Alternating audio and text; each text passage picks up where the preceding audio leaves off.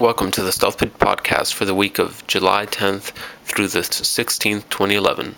I'm your host Juan, and this week we're going to be talking about the first screenshot of Dishonored, a possible new Death to Spies game, and Assassin's Creed Lost Legacy gets cancelled, but don't worry, it still exists in some form.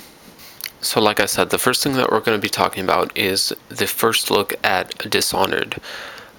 Game Informer has published one screenshot of the game, and it's an interesting screenshot. To be honest, this wouldn't be the first screenshot I would publish. Shows like a first-person point of view battle.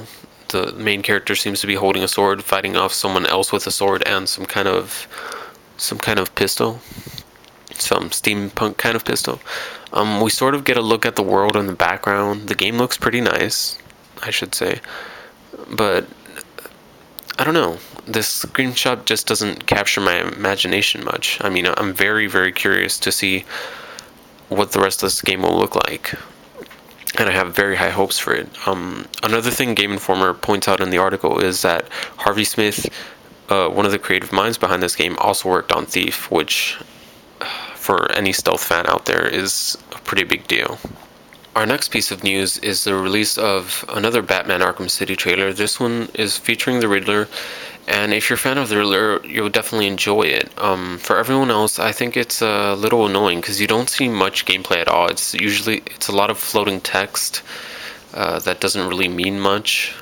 The trailer does seem to imply that the Riddler challenges, will be much more action oriented and will involve saving civilians. So that should actually make Batman Arkham City a more interesting game, I think, since in the first game, there was the Riddler trophies that you went around Arkham Asylum searching for them, and that was kind of cool in a way, but I think having a certain amount of narrative structure to the Riddler challenges is definitely going to make them a lot more interesting. So this is interesting. While searching around, I ended up finding a game called Ghost of Moscow Death to Spies, and I thought, well, is this maybe possibly another Death to Spies game?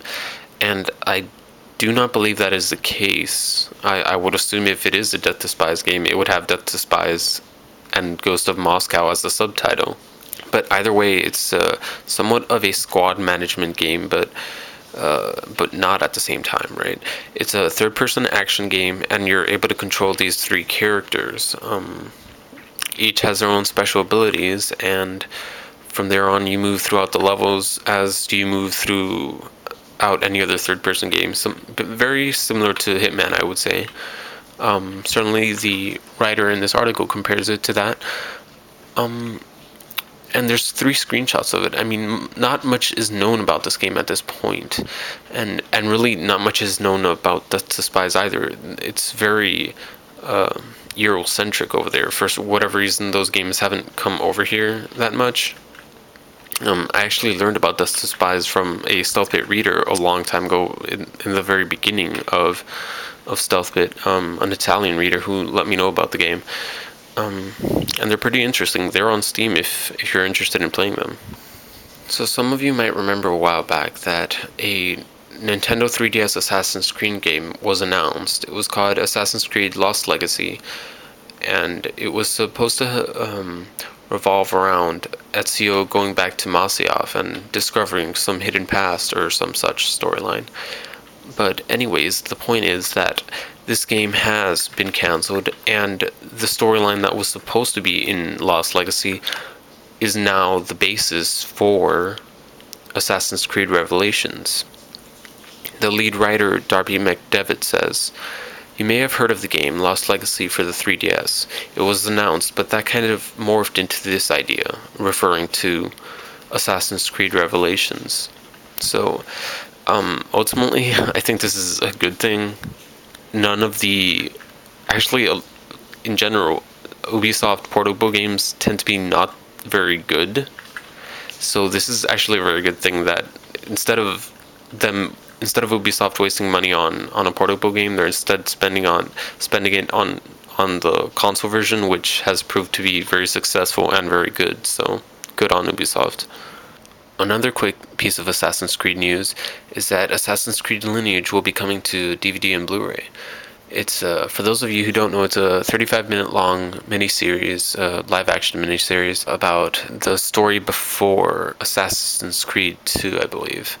It revolves Ezio's father and what he did for the Assassins. The DVD and Blu-ray will include behind-the-scenes trailers, the animated short Ascendance, and you can watch the entire thing on YouTube right now. So if you don't want to wait for the DVD or don't want to pay for it, you can watch it for free on YouTube, legally.